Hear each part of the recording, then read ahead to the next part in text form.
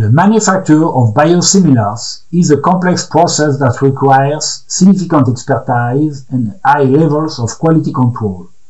The process for manufacturing a biosimilar is quite identical to it is used to obtain a new biological drugs.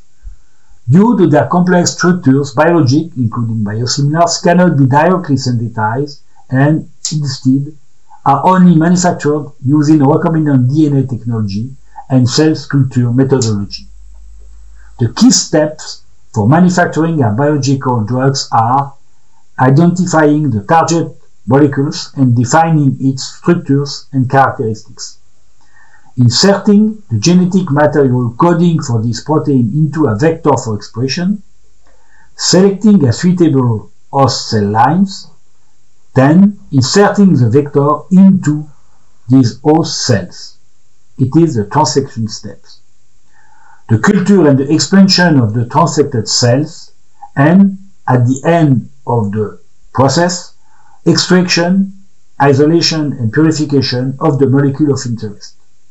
And finally, the characterization, analysis and stabilization of the final product. The identification and the structure of the target molecule steps is not required for biosimilar, since the target is the reference protein, also called originator or princeps, that must be only replicated. Since the primary structure of the reference protein is well known, it is easy to obtain the corresponding coding DNA sequence. Using a living host cell, a gene fragment that codes for the target protein is introduced as a circular recombinant plasmid, which also contains the required promoters, regulatory elements, and transfer markers. It is the transfection step. The host cells could be a prokaryotic cell, such as Escherichia coli, for the obtention of homoprotein, such as interferon of insulin, or eukaryotic cell, such as CHO, Chinese hamster ovarian cell, for the manufacture of heteroproteins that undergo post-translational modification, such as glycosylation. It is the case for the antibody, which are the major class of biosimilars. The cells are then cultured and expanded following a scale-up process from the laboratory scale 2-3 liters to very large reactors up to 100,000 liters.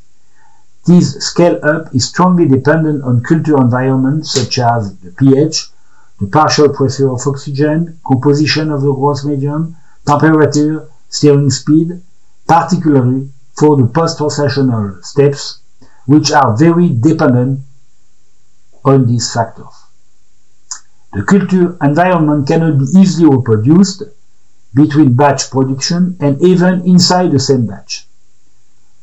Thus, even very minor variation of the production environment can induce subtle change, explaining that the final protein is always a mixture of isoforms, such as the percentage of lysine at the C-terminus or change at the glycan levels, that thus vary from batch to batch.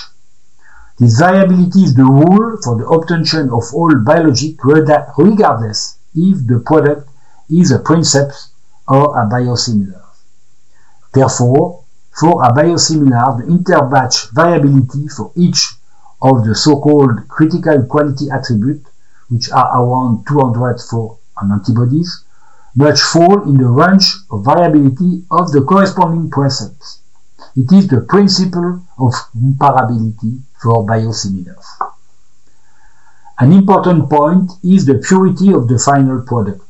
It means that impurities such as host cell protein HCP produced by the lysis of the host cells during the extraction purification process, which are very immunogenic, must be reduced as much as possible.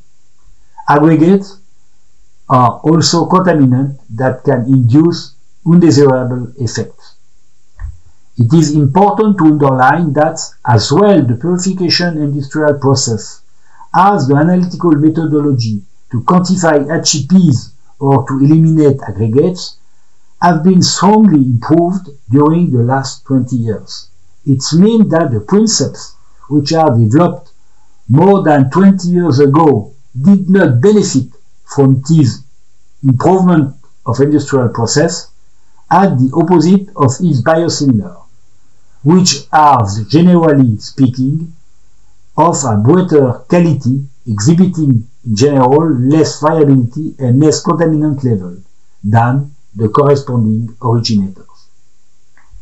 In conclusion, the manufacture of biosimilars and the high level of quality control during the process ensure that the final product is highly similar to the originator biologics without any clinically significant differences in terms of safety, efficacy, or immunogenicity.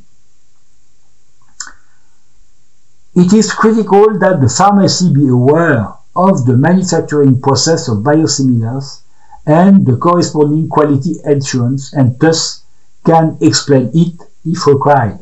For example, during the tender procedures and the choice made by the drug and therapeutic committees. This will provide reassurance to both prescribers and patients that a biosimilar will provide an equivalent clinical effect to the reference and smooth the transition process, enabling the treatment of more patients and a reduced drug expenditure for healthcare providers.